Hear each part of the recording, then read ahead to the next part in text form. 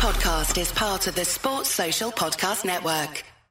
This is the Whistleblowers Daily, the bite-sized show that gives you the football headlines and some concise opinion on each every weekday throughout the season. I'm Mark Smith. These are your football headlines for Wednesday the 8th of February. Speculation continues to grow around who might be new manager of Leeds United following the sacking of Jesse Marsch on Monday. We do know it won't be West Brom boss Carlos Corberán though. He signed a new deal with the West Midlands club. Names still on the list include Marcelo Bielsa, Ralph Hasenhüttl and Ange Postecoglou.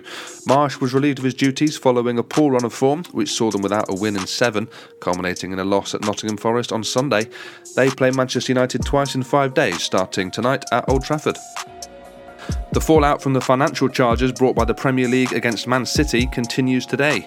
After an investigation lasting more than 4 years, the Premier League released a statement on Monday saying it had charged City with more than 100 breaches of financial rules between the years 2009 and 2018.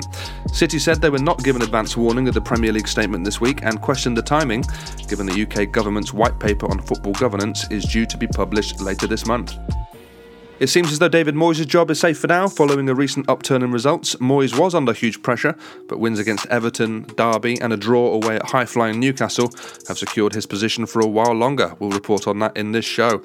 And in tonight's game, managerless Leeds travel to third place at Manchester United. Those are your headlines.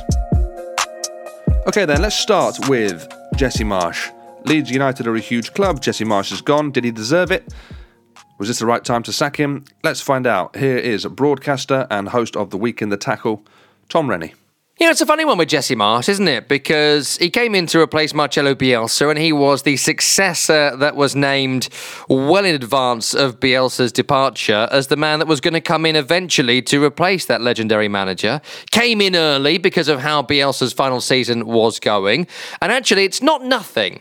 It's not nothing that he got them up last season. There was no guarantee that Leeds United were going to stay in the Premier League, and they were a real mess at the end of the Bielsa era. Marsch had to come in, get results, lift spirits, and get them over the line. He did that, and then in the summer just gone, he lost his 2 best players from that run in Calvin Phillips to Manchester City and Rafinha to Barcelona. This season has not gone particularly well. They won only 4 of their 20 league matches this season, 10 defeats in that time, just 2 wins in the last 17. The record is not good, but you do tend to feel that if there was goodwill towards him, then maybe he would have been able to ride out this storm and maybe get Leeds in the Premier League again for another season, maybe allowed to fight this relegation battle, which has 10 or 12 teams in it, in my opinion, and so there's no guarantee they will be down there come the end of it. There was still a long way to go, but he never won round the Leeds fan base. I've never met a Leeds fan that particularly warmed to Jesse Marsch, and some of that weird Michael Scott middle management local branch manager speak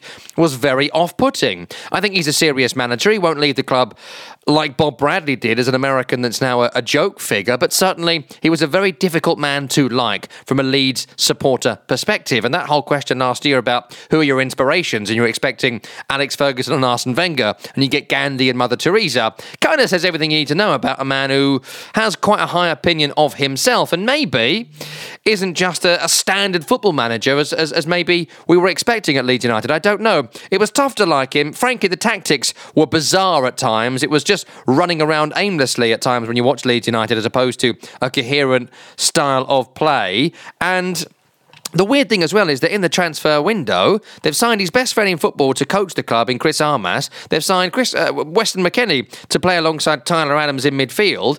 They've let him break the record transfer for the striker in Rutter up front and then sacked him. So it's a bit of a mess. I don't know who comes in. I'm not surprised that he's gone, but whoever comes in has got a lot to do in a short space of time. And frankly, if you're asking me, are they more or less likely to be relegated today than before they sacked him? I'd say more at this moment in time. The next manager is going to be a crucial appointment. It might need to be a firefighter. The trouble is, they've already gone. I don't think you should make long-term appointments in a relegation battle, as maybe Marsch replacing Bielsa shows. That was broadcaster Tom Rennie. Check out his podcast, The Week in the Tackle, on Sirius XM.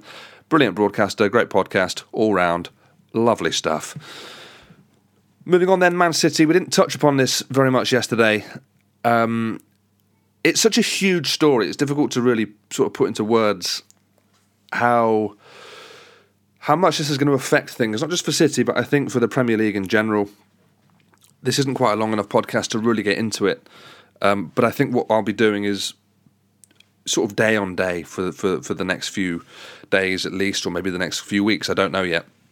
When there's new stuff come out, we'll have to mention it. It's going to be an ongoing story.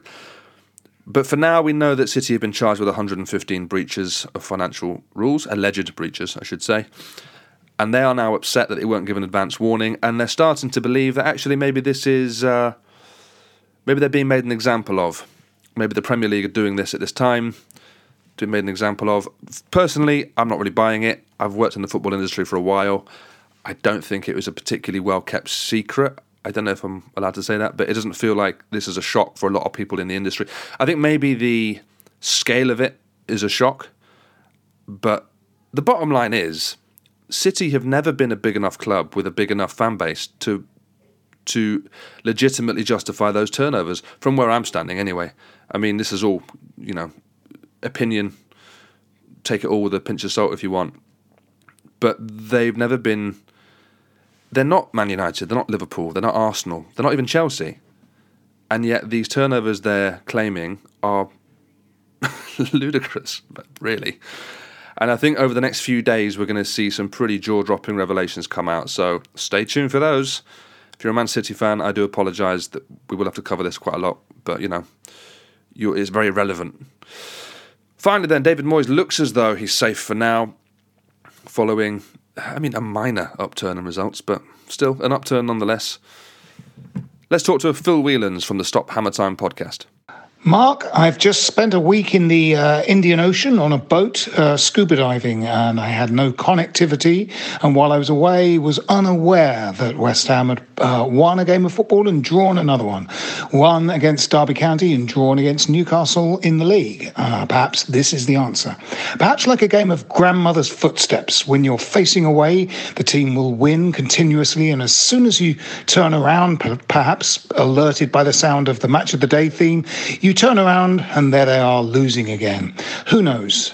Are we turning a corner? Well, if we are, it'll be very slowly, like a huge oil tanker, because David Moyes is a cautious man, if nothing else. Let's hope it's not like that giant super container ship that got caught in the Suez Canal attempting to turn a corner, when in fact you can't turn a corner in the Suez Canal. You just have to keep going. And perhaps that's a metaphor or an analogy for the way this season's going. Well, that's all the analogies from me, Mark. See you later. That was Phil Whelans from the Stop Hammer Time podcast, available on this very network. All right then, tonight, Leeds United travel to Manchester United. They've not got a manager, but they've always got a chance. It's a big derby. It'll be a great game, I'm sure they always are. So wherever you're watching that, I hope you enjoy it. I'll be back same time, same place tomorrow with more Whistleblowers Daily.